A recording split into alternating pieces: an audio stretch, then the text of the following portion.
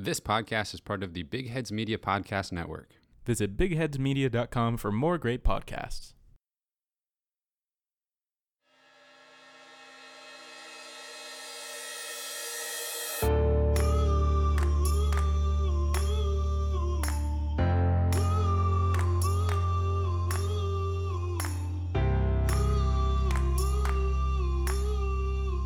Welcome in, everyone, and thank you for listening to the 70th ever episode of the Missouri Sports Podcast, brought to you by 106 Apparel and recording from the Revel Advertising Studio in beautiful Springfield, Missouri. I'm one of your hosts, Cameron Albert, alongside my good friend and fellow Mizzou fan, Kyle DeVries. How are you doing today, Kyle? I'm great, Cameron. How are you? I'm doing very well. It's 2020. Yes. Did you have a good holiday time? I did. Good Christmas, good New Year's. I spent New Year's with you fellas. That was what do you know? nothing better than that. Yeah, that was a good time. Mm-hmm. Have you watched any good bowl games or anything? I haven't watched as much as I probably have hoped that I would do. I did watch most of Clemson and Ohio State. That was a good game. Yeah, that was a good one. What do you think about the targeting call in particular? I can't even remember which way it went. Okay, well, I actually watched. Trevor Lawrence was tackled. I actually watched all the second half and a little bit of the first half, so I actually missed that targeting call, I think. Was that in the first half that happened? I don't know. It had to have been. I know producer Cameron saw it. I missed it. I did. What'd you think of that? I didn't agree with it, but probably correct interpretation of the rule, but not just dumb Yeah. rule. Yeah. I feel like there's not really room for judgment, or they don't really allow for room for judgment on the ref's part, and I feel like there should be some allowed because clearly it's not the defender's fault. Right. Yeah, in that particular situation, I don't think the defender, unless the rule clearly states that you cannot, in the first contact, if the first contact is with the crown of the helmet, if that is always going to be targeting, then I guess they called it correctly. Mm-hmm. But I have a sneaking suspicion that if Trevor Lawrence just turns and that hit is right to his back, they're never calling that, even if he does lead with his helmet. Do they? Because they can still it's still the 15-yard penalty. They just don't do the targeting.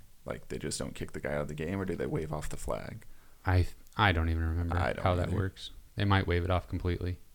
Which seems silly. I feel like, I don't know. Maybe it's not silly, but there's other personal fouls that you don't get kicked out of the game for. Right. I feel like it should be egregious to it should almost be like a technical in basketball. Yeah. Mm-hmm. And people were talking about on Twitter how in a standard college football season, a targeting penalty eliminates you from 9% of game play. And they were showing the equivalent in an NBA season or an MLB season, and it was a ton of games. Mm-hmm. And it's just does that really make sense? Can you imagine what a Major League Baseball player would have to do to be kicked out of 9 games? It's literally from fighting. Yeah. And even then, it's not always that long.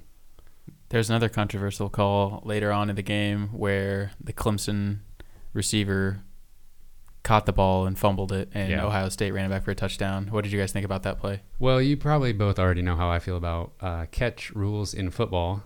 I think if I was just playing catch with someone in the yard, I would take that standard of did you catch the ball or not and apply it to football, which is unpopular probably because that would mean there's a lot fewer incomplete passes and a lot more catches and fumbles.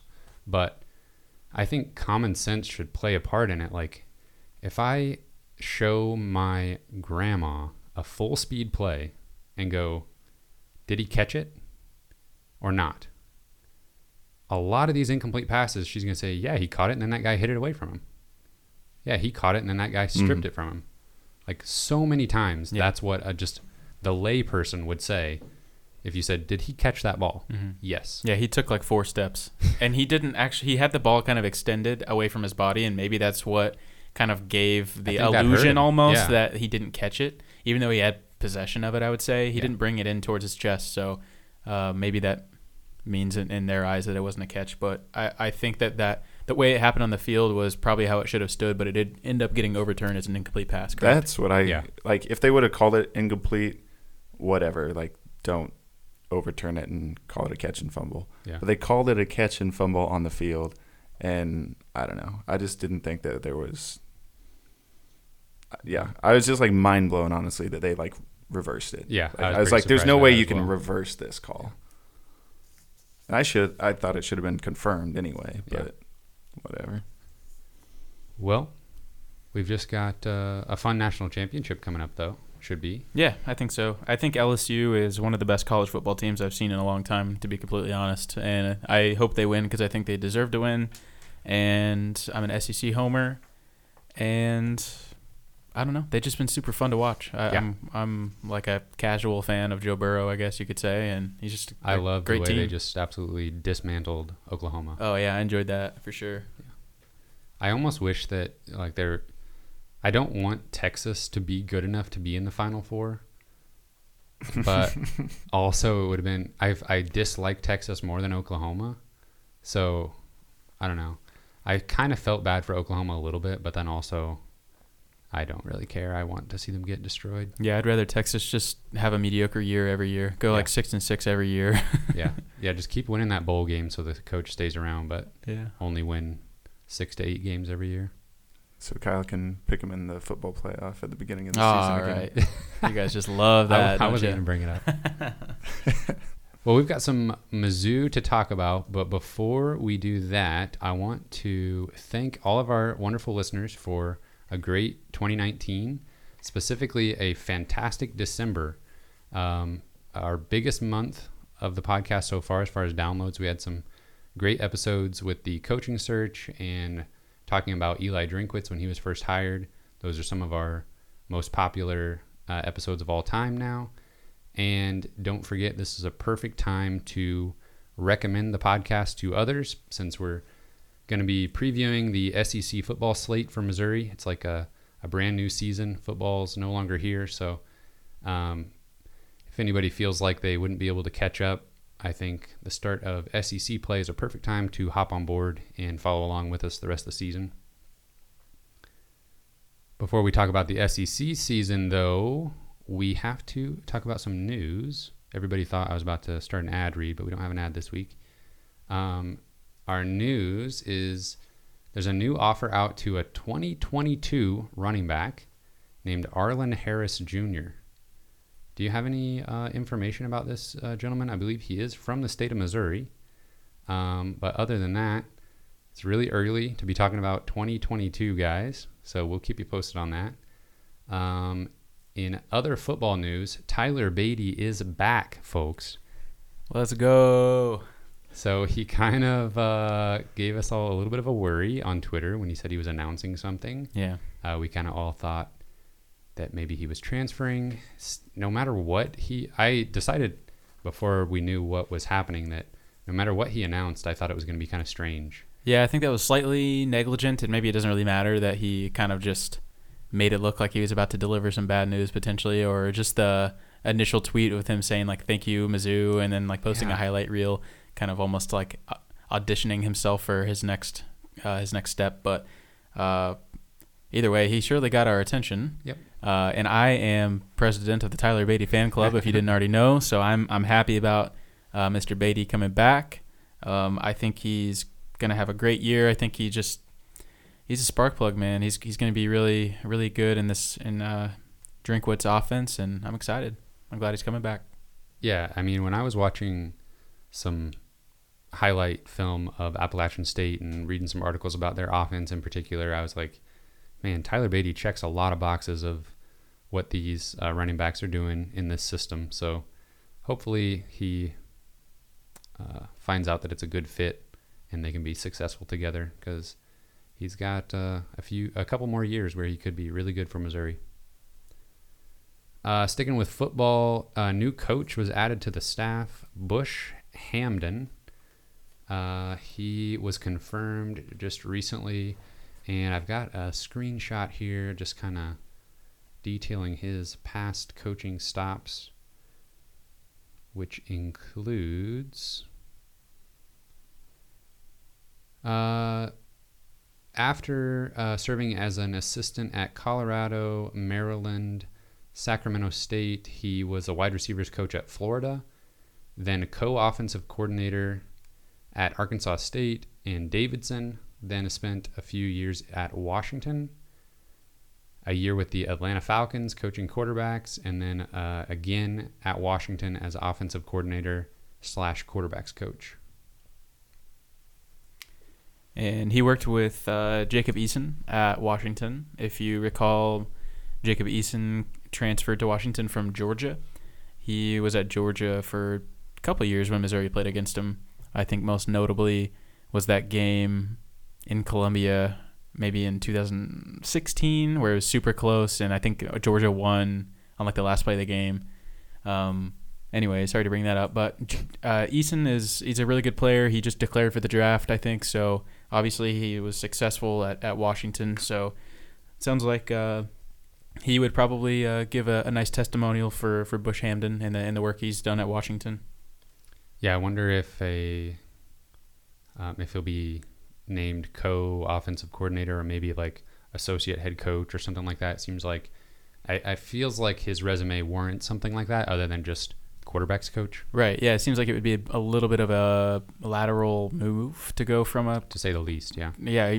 Maybe even a backwards move to go from a co-offensive coordinator at a Power 5 program and then go to another Power 5 program and just be the same thing or lesser. Just be quarterbacks coach. But yeah. I know sometimes we get caught up in the titles of the various assistant coaches, but a lot of times those titles are tied to pay. So it does make a difference on which guys you can land depending on what role and pay is available, obviously.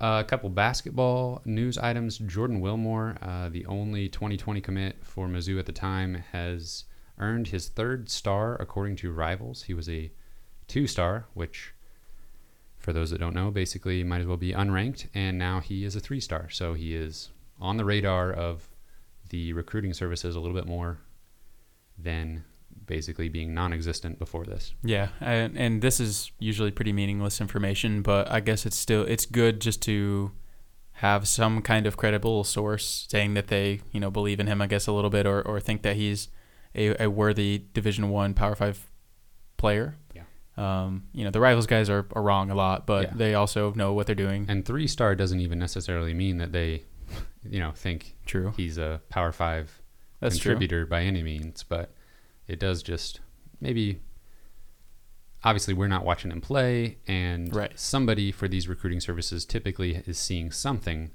and apparently that was at least good enough to upgrade him a little bit. Yeah. Last little bit of news, Jordan Clarkson, this happened last week, but I forgot to mention it. He was traded from the Cleveland Cavaliers to the Utah Jazz.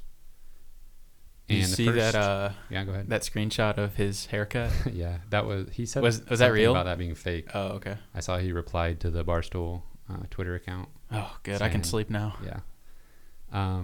On the opposite of that, his first game in Utah, they were wearing their throwbacks, like the purple mountain jerseys. Mm-hmm. Those are awesome, by the way. Purple Mountain Majesties. Yeah, though he looked incredible in those jerseys. Those are a favorite of mine because, weirdly enough, my mom was a Utah Jazz fan in the 90s. John Stockton? Yeah, Karl Malone. I think she kind of just wanted to be a contrarian because everybody else was a Bulls fan in Missouri. So she was a Jazz fan, and we had family in Salt Lake City. But I remember growing up seeing those purple uniforms, me too. And they're really cool looking. Classic. Enough about all that. Let's talk about Mizzou basketball because football's over. It's basketball time. Missouri just completely trounced Chicago State at home last Monday, and I was there for it. I got to witness it in person. So I got my dad and my 2 younger brothers tickets for Christmas along with Mizzou hoodies, and we made the drive up to Columbia, and they were not disappointed. One funny thing that happened was the reason their Christmas present was basketball themed is because I coached them in their youth league this past fall. And I guess the younger one, he's 5 years old. He must think that I'm just a basketball coach because when we got in the car to leave, he said, "Now, are you going to be coaching? Are you going to be helping coach tonight?" And I had to let him know, unfortunately, no, I would not be helping coach, even though I might have some good ideas. But we were just there to watch. Maybe next year. Yeah. And get that invite. But they were really excited. And I think the younger one was more interested in the actual like gameplay versus the older one, Caleb. He was more interested in just like the pageantry of the whole thing, just being in the big arena. But yeah, they were pretty excited to be there. We moved down to some nicer seats for the second half. We were like third row across from the coach's box, basically. And so we got a really good view of Mark Smith's dunk, Parker Brown's dunk, Mario McKinney's little swoop layup. Like 6 threes from Torrance Watson? Yes, that was really fun to watch. We'll get into all of that. But just wanted to say, as per usual, my trip to Columbia was great. Mizzou Arena is always a fun place to watch a game. Not to be too down on the home fans. If I lived closer to Columbia, man, I would be at every home game. Yeah, same. And I know that's easy for me to say since I'm not there, but it looked well attended from my TV at home. Better than I expected, to be honest. For Chicago State, I think coming off of the Illinois victory definitely helped that a bit. But it was still Christmas break, and there were some students there. Of course, there were some Antlers there. But yeah, it seemed just fine. On to the game, though. Any major points you want to touch on here? I mean, it was under control from the very beginning. It was basically a exhibition game. It almost felt like we were watching. I mean, just from the very start, I mean, you could tell that Chicago State was not going to put any pressure defensively. I mean, at any point. I mean, full court, half court, it did not matter. Missouri had 5 feet of space every time whoever had the ball. Yeah. There was nobody like even close to them. Yeah, and I think, honestly, some teams that Missouri has played in actual exhibition games could have beaten Chicago State. Or at least played better defense. Yeah.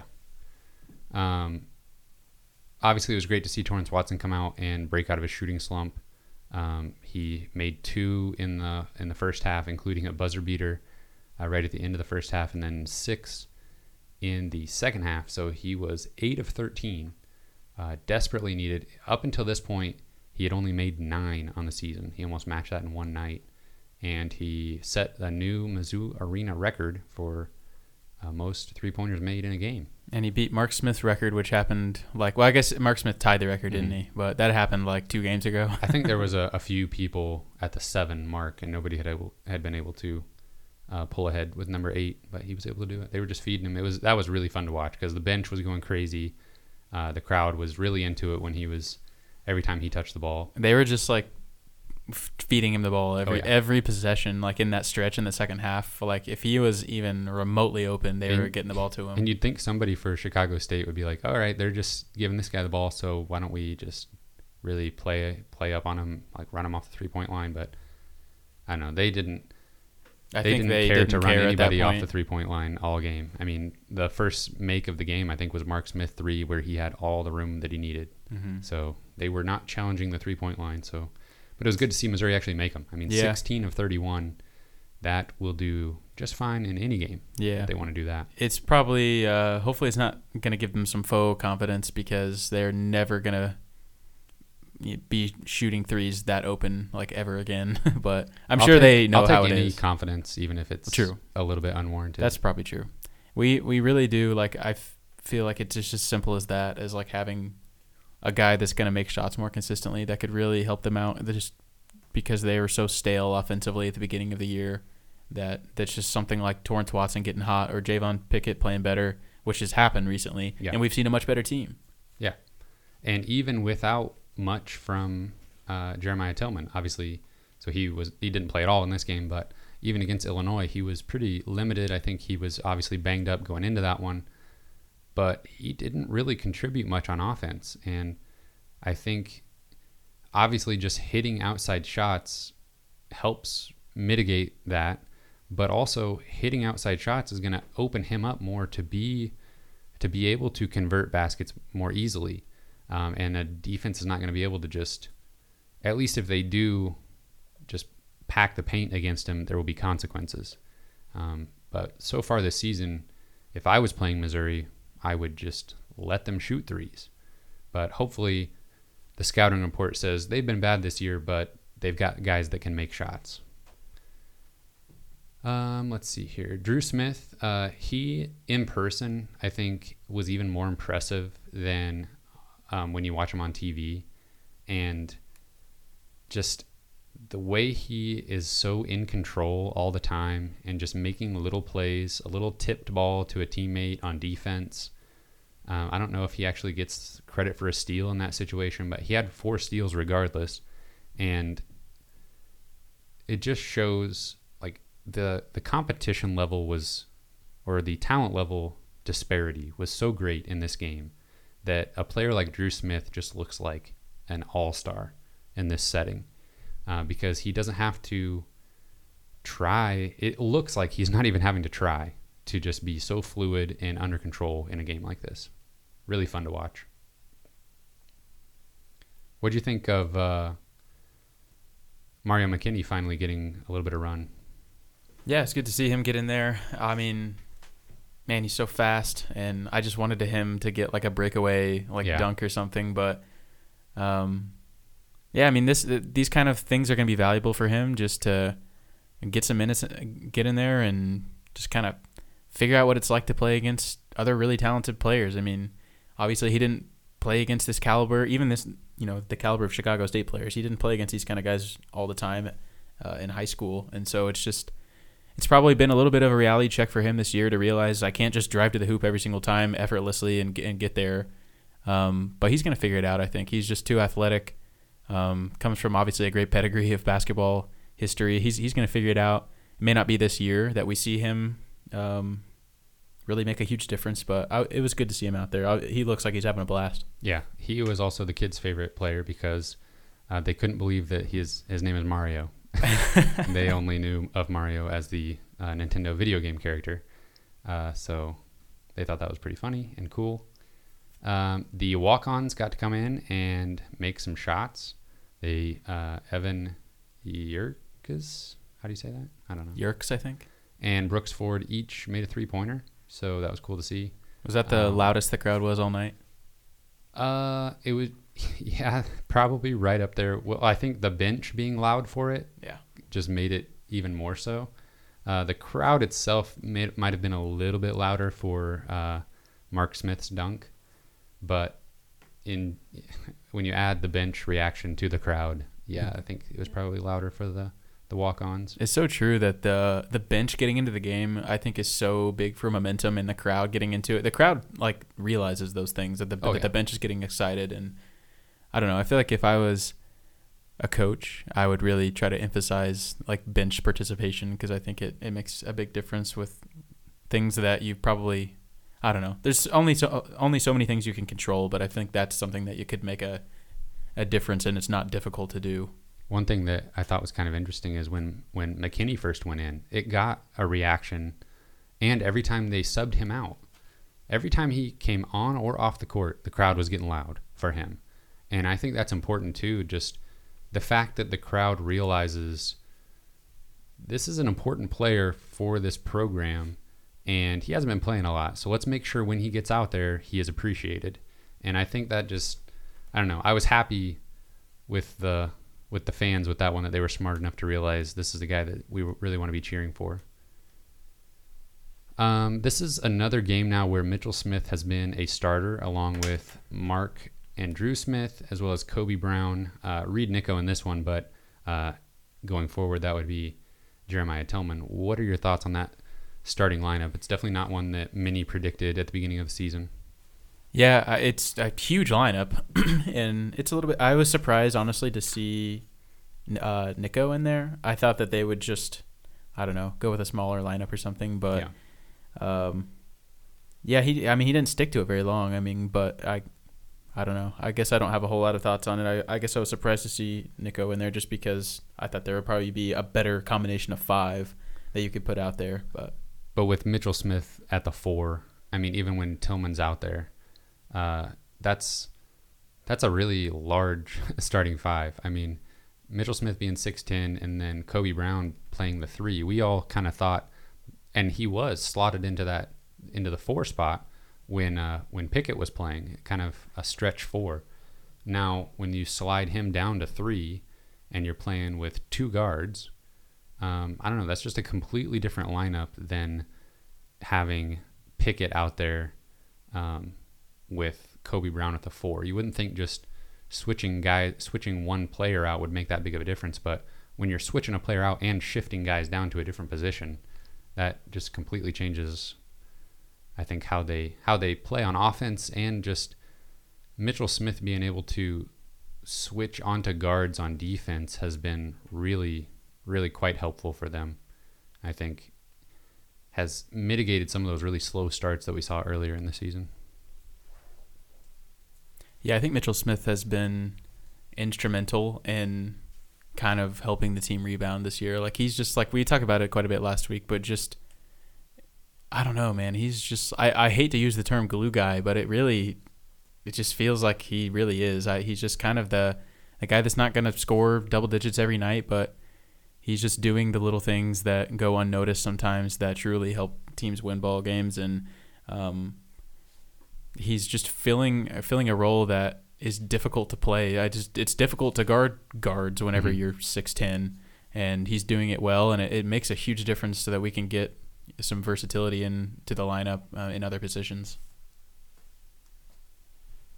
And of course, defensively, Missouri just had their way with Chicago State. I mean, Chicago State scored 33 points, and I mean, I don't think you could ask for much more, even against a opponent that you're supposed to beat. But I mean, they locked them down. 33 points is still very few, no matter who you're playing, unless you're in Virginia. Anything else about this matchup before we move on to talking about the SEC and the future for Missouri? Nope. All right, then. Let's take a look at the rest of Missouri's schedule. So the non-conference is basically over. They do play West Virginia in the SEC Big 12 Challenge, but we'll just kind of ignore that game for a moment and take a look at Missouri's SEC slate. Specifically for Missouri, before we kind of talk about the SEC as a whole, how does the non-conference so far affect your prediction, or how you think the conference season is going to go? I don't know. At this point, I think I've moved on from the Charleston Southern game. I think obviously Charleston Southern played better than they normally would, and I think Missouri played a lot worse than they normally would in that game. I don't know what happened, but I think that was just kind of an anomaly, and I've kind of put it behind me. I think they've played well enough the last 3 or 4 games to prove that they've put it behind them as well. So I think that's I don't think that's factoring into my predictions for the rest of the season as much. I probably am using a little bit of recency bias, and I might almost be a little bit too positive in my predictions for the rest of the season. Well, 4 wins in a row, and including at Temple and against Illinois. I mean, that's obviously after the Charleston Southern game, we were like, well, you gotta win out until conference play, and that's what they did. I agree with you though that in my mind, when I'm looking at what games I think that they will struggle with, I'm basically, in my mind, that Charleston Southern game didn't happen, because I don't think you can factor it in very much and have a realistic outlook. If you think that they're going to come close to playing that poorly, obviously they will lose, and they could play that poorly against an SEC opponent, but I just don't see, after this 4-game winning streak, when they kind of bounced back, I still can't explain why they lost like they did, but it just, I think, shows that they are in a space where they're not going to let a game slip up on them like that again. I'll kind of give what I think is the best and worst case scenario for the SEC season, and then you can tell me what you think is going to happen. So I do think there's a possibility that they could start it off with a win against Kentucky. We'll preview that game in more detail momentarily. But I also think that they'll split. I think there's a decent chance that they'll split with Tennessee and Florida at home. I wouldn't count on them winning both of those games. And then I think that they'll kind of do like most SEC teams do and lose road games against middle-of-the-pack teams. but I could see them going on 2 separate 4-game winning streaks if they can really get it all together. The first one would start with South Carolina and end with Arkansas at home. That would start with Georgia at home and end with Arkansas at home. So Georgia, South Carolina, Texas A&M, and Arkansas. And then the second one would start with Vanderbilt on the road and end with the last game of the season at home against Alabama. So that's Vanderbilt, Mississippi State, Ole Miss, and Alabama. That's 8 wins right there that are totally winnable. And if you're looking at the best case scenario for Missouri in the SEC, those 4-game winning streaks could be a part of it. Yeah, the end of the schedule is definitely some great opportunity for them to finish the year strong, with Vanderbilt, Mississippi State, at Mississippi, and home against Alabama. All those 4 games are obviously completely winnable, and they should win 3 of the 4 for sure.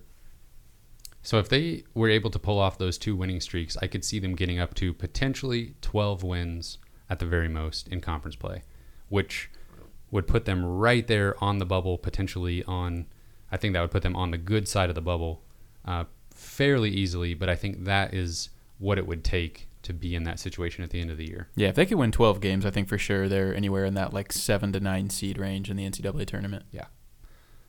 On the flip side, I could see them losing the kind of toss-up home games if they lose to both Tennessee and Florida.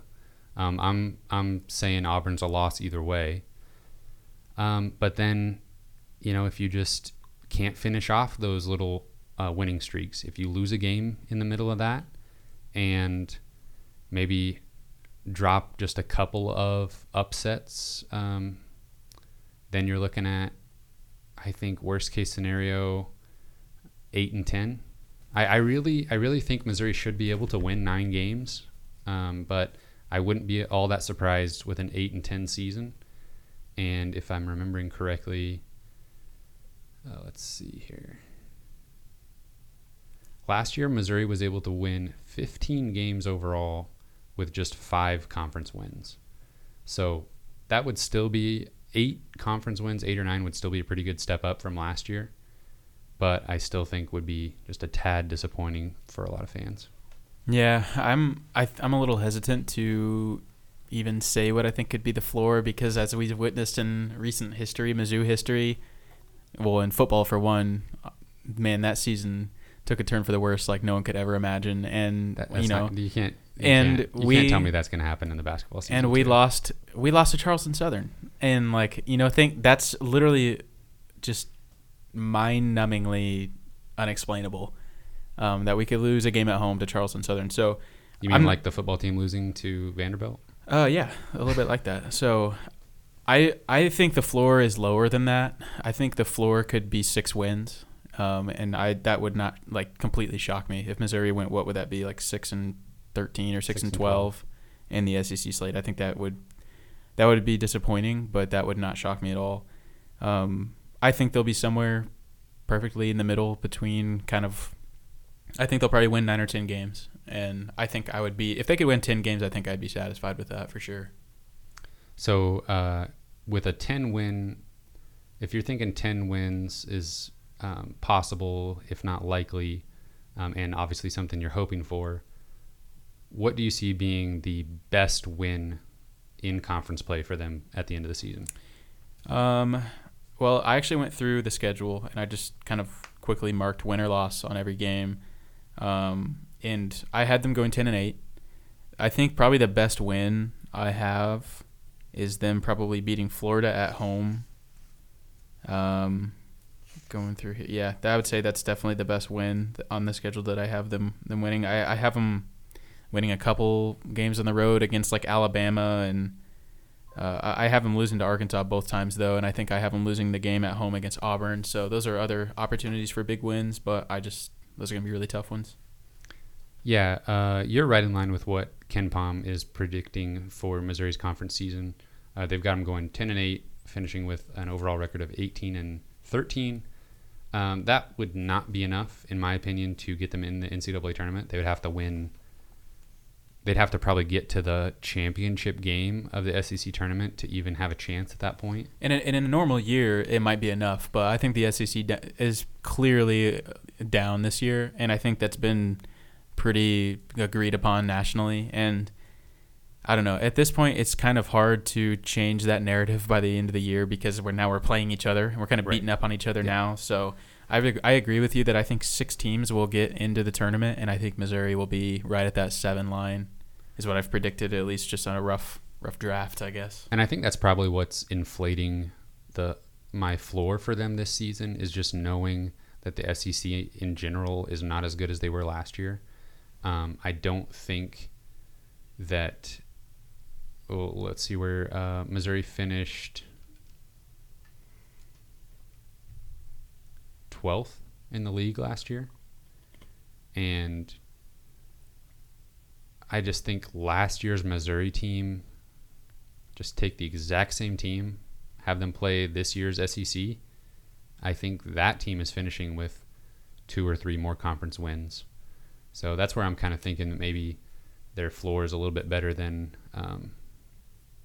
just a repeat of last season. That makes sense. But you're definitely right that a team that can lose to Charleston Southern can do just about anything. So yeah, I mean, I would say that probably every team in the SEC, besides like Vanderbilt and Auburn, are probably worse this year than they were last year.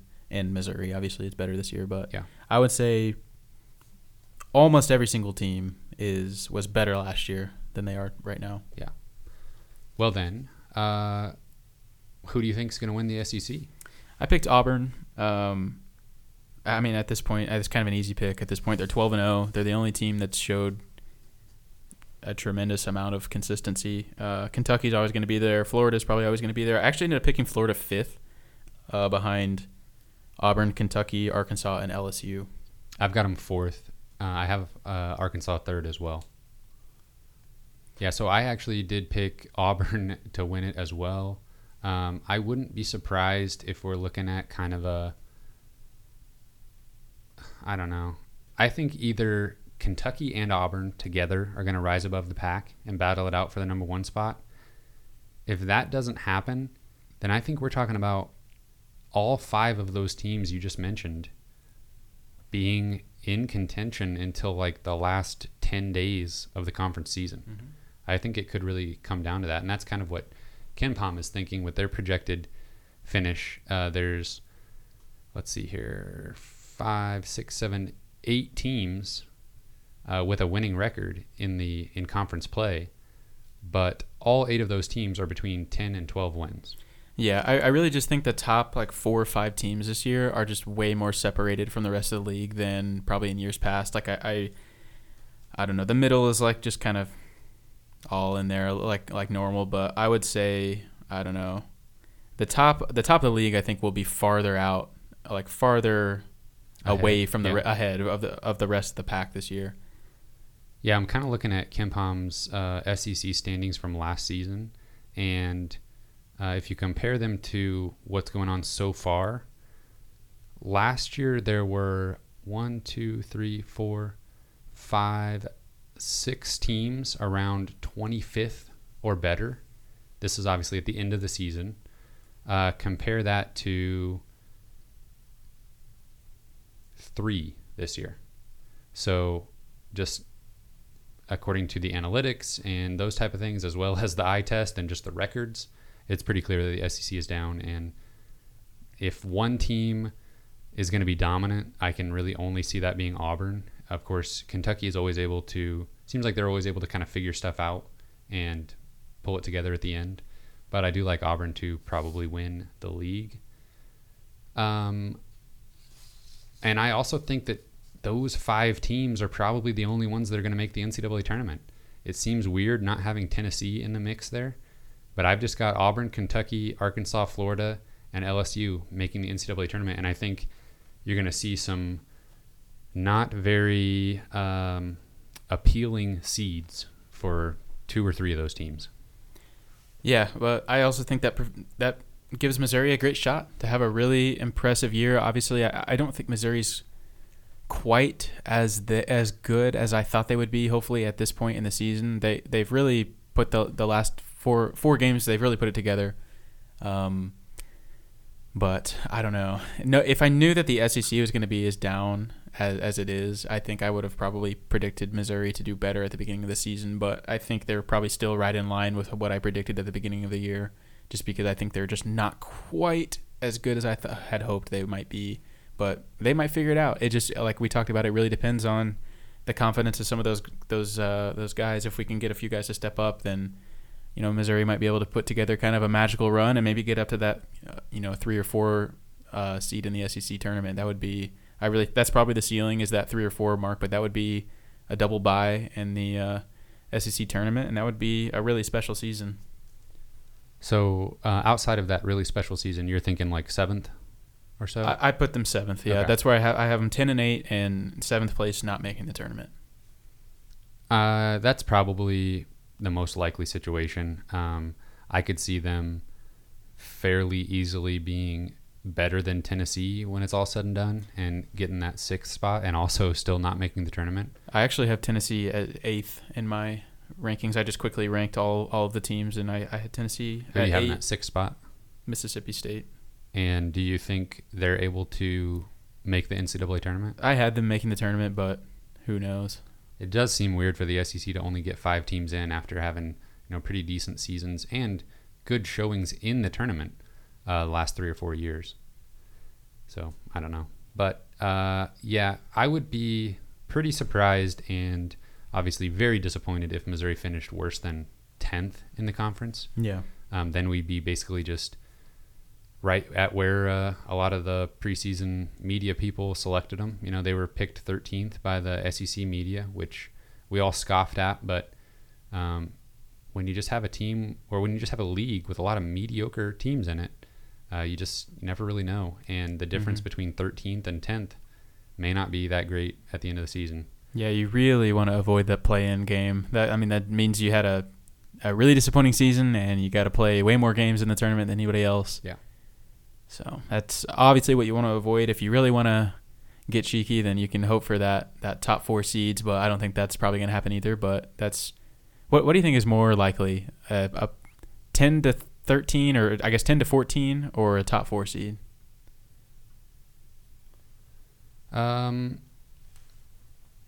Including 10 in there. Well, actually, what would be the playing game would be 11 through 14. Okay, yeah. So yeah, you're right. What do you think is more likely? Give me top 4 over bottom 4. Ooh. Any day. All right. Although I feel like both are pretty unlikely. I agree. So we're trying to just do our usual, keep realistic expectations. We're always just right there in the middle. We're too afraid to. I don't know. We picked the football team to go 10-2. Oh God. Yeah, that didn't happen. That's what happens when we get a little too excited. Some people picked them to win 11 games, so and others picked 7, but I don't know. Hopefully, we're not getting too excited and we're not too disappointed in their finish. But they're going to have a really good opportunity if they were able to, in their SEC opener, knock off Kentucky at Rupp Arena. That would do a lot towards turning their NCAA tournament fortunes around, and they would be at the top of the standings right away. So if they could win at Kentucky, that would be quite nice, quite good in general. Let's talk about Kentucky. They are 9-3 this season. They are 14th in KenPom. They are ranked in the top 25 in both offense and defense, coming in at 25th on offense, 24th on defense. They had a really weird loss to Evansville that made sporting headlines. They also lost to Utah and the really good Ohio State team. They have wins over a fantastic Michigan State team, top 100 Georgia Tech, and then another really good team in Louisville. So they can beat anybody in the country, it would appear. But they're also not a complete team. They have some pretty big holes, and they can mess up and lose to a team like Evansville. I think that they're not as fun to watch as Kentucky teams of years past, and mainly because they're just not a really good shooting team. They kind of just kind of out athlete you. Yeah, and they kind of just enforce their will inside, and they're excellent at getting to the basket and converting. Obviously, they're led by their trio of guards, Ashton Hagans, Tyrese Maxey, and Emmanuel Quickly. Those guys are really good. They would be obviously starting guards for anybody in the country, although I'm not so sure about any three of them, or any one of the three. I'm not so sure about their pro prospects, and that might be something that Coach Calipari has to deal with next year, is figuring out what he's going to do with the guards plus the ones he's recruiting. But that may have something to do with them backing off of their recruitment of Josh Christopher, if he doesn't think that these guys are going to be leaving Lexington at the end of this season. But really good guard play is what I've seen so far, even though they don't shoot the ball incredibly well.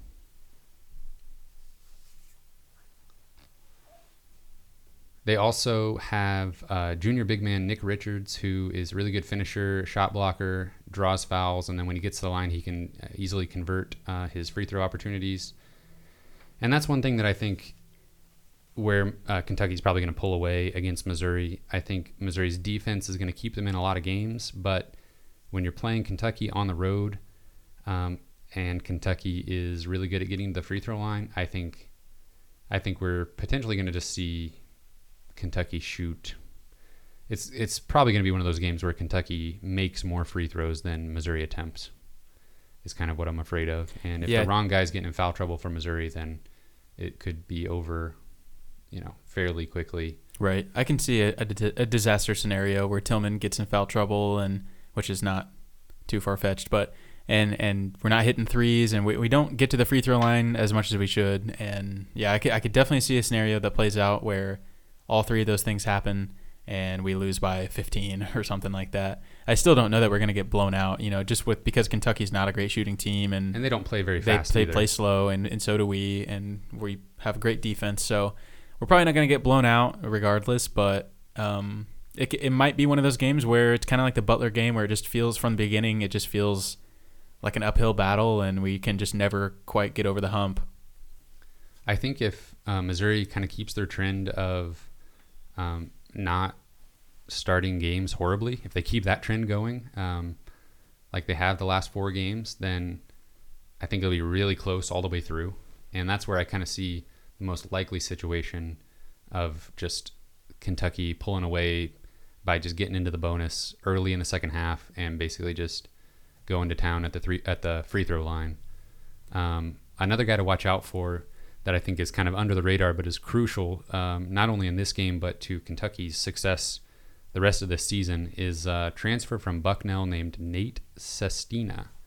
He's basically their only good three-point shooter, and I think him coming into the game and he doesn't, I wouldn't say he has limited minutes, but he doesn't play a ton, and if he can come in and just knock down a few threes, win limited opportunities, that is huge for Kentucky's offense. And I don't think, with everything else, if he's able to do that, I don't think they'll lose very many games when he's able to come in and contribute. So watch for that. Hopefully Missouri has a plan for whenever he's put in the game. He's tough to guard because he's 6'9", so that'll be probably an opportunity for Mitchell Smith to see what he can do. But in that losing streak that Missouri had earlier in the season, they kind of got torn up by stretch bigs who could step out on like a pick and pop and knock down some threes. It kind of seems like that's Kentucky's recipe for recruiting the last few years. They obviously get the elite recruits they get every year, but it seems like lately in the last few years they've been really going for kind of a graduate transfer or a guy who's played at a lower level that wants to take the next step up and has some game experience. And I think last year they had a really good player that came from the lower ranks. I think his name was Reed Travis or something like that. Yeah, he came from Stanford. Okay, yeah, you're right. And he was a great player. He was kind of a stretch four and really added a nice piece to that team with obviously a lot of young players who don't have a ton of experience. I think he kind of helped balance them out and was obviously really good too.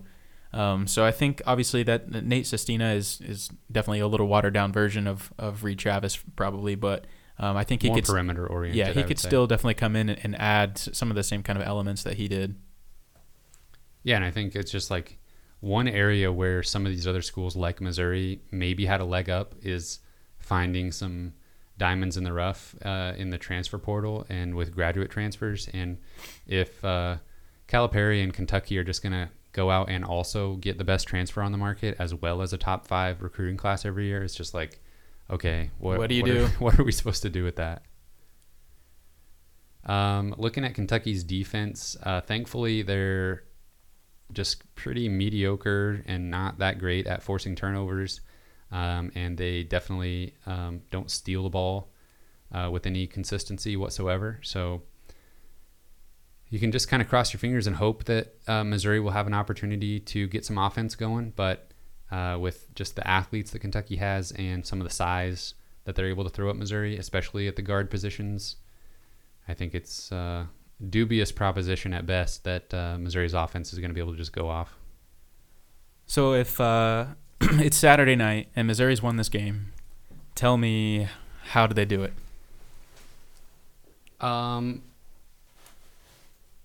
If Missouri won this game, that would be fantastic, and it would be because I don't want to just say it would be a 3-point shooting contest, but Kentucky would have to shoot pretty poorly from 3. And I think the free throw shooting would have to be pretty even. I don't think you're going to be able to make more free throws than Kentucky at Rupp Arena. But if Missouri's able to get to the line and Kentucky struggles from 3, I think those are 2 things to look for that would keep Missouri in the game right up until the end and maybe give them a chance to pull off the upset.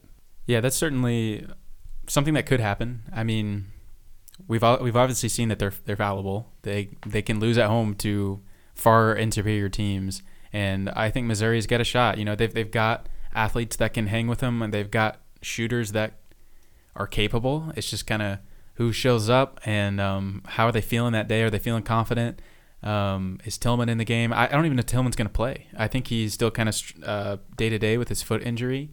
Hopefully he's going to be in there, but I don't think that anybody's 100% sure he's going to play. And if he doesn't play, then it's a different game, potentially. So there's a lot of what-ifs, but I think Missouri absolutely has a shot to win the game.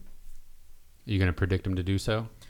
No, I think they'll probably lose by, I don't know, upper single digits, maybe an 8 or 10 point game. Yeah. 10 points is not single digits, but I think you knew what I meant. Yeah. I tend to agree with you. I think I've made it pretty clear how I think the game is likely to go. I think Missouri, when it comes down to it, I think exactly how I said Missouri could win. I don't think it's going to happen. I think Kentucky's going to make just enough outside shots to get them through to the end when they can just rely on their athleticism to not necessarily convert around the rim, but get to the free throw line. And Missouri has not been the best about defending without fouling, even against inferior opponents. So I look for Kentucky to potentially shoot like 22 of 30 from the free throw line, and Missouri only attempt like 13 free throws. I think it could be that bad. And if that's the case, Missouri would have to be shooting pretty hot, pretty lights out from 3 to keep it interesting. So I don't know. Kentucky's really hard to beat at home. So I'm trying to set myself up to not expect too much. So I'm going to say Kentucky by 14. Yeah, Rupp is definitely one of the most difficult places in college basketball to play, I would assume. You don't know from experience? Yeah, I dabbled in college basketball a little bit. Oh, okay. Just kidding. Yeah, so if this game was at home, maybe I'm a little more confident, obviously, but it's so tough to play there, and at least we're hopefully not going to have to witness like one of those Kim Anderson type years. Do you remember the year that they lost by literally like 40 points at Rupp Arena? It might have been more than that. I think it was close to 50. I think it probably was. I don't remember what year that was. Maybe like 2013 or 14. That was definitely not 13. 2015. Yeah. Kim Anderson's first season. They lost to Kentucky at Rupp Arena, 86-37. Oh my gosh, that's 49, I think. Worse than you even remembered. But yeah, so hopefully we don't have to witness that. Missouri only lost by 16 at home. Oh, great. Yeah. Well, that's all I got. We're both predicting losses. Hopefully Missouri can surprise us. at least keep it close, make it interesting, make it fun. It's still cool to see them play in a venue like that, against a all-time coach probably, but before it's all said and done, and crazy crowd. I mean, it'll be fun. And if they pull out a win somehow, then that'll be a game to remember for sure. That'll be expectations will be crazy. Yeah, you're probably right. But this is still the first SEC game for Kentucky as well, so their crowd's gonna show up and be loud for sure. And hopefully, this beginning kind of tough stretch for Missouri in conference play can just maybe get them battle hardened. Yep, got to stay afloat. Keep some wins down the stretch. Yeah, you don't want to ever be too high or too low, and I think this could be a situation where if Missouri loses a few games, they could maybe get a little too low and get too down on themselves. So just got to compete, and I think we'll be fine. Just got to make it through the first 4 or 5 games. Well, that's all I got for this week. That's all I got for this week. Producer Cameron? Is this all you got for this week? Yeah, that's all I got. All right. Well, you can find this podcast on Apple Podcast, iTunes, and Google Podcasts, and Spotify. We're on Twitter at Mizzou Sports Pod, and you can email us at MissouriSportsPod@gmail.com. You can find me on Twitter at C_Albert08. Thank you, everyone, for listening. We will see you next week.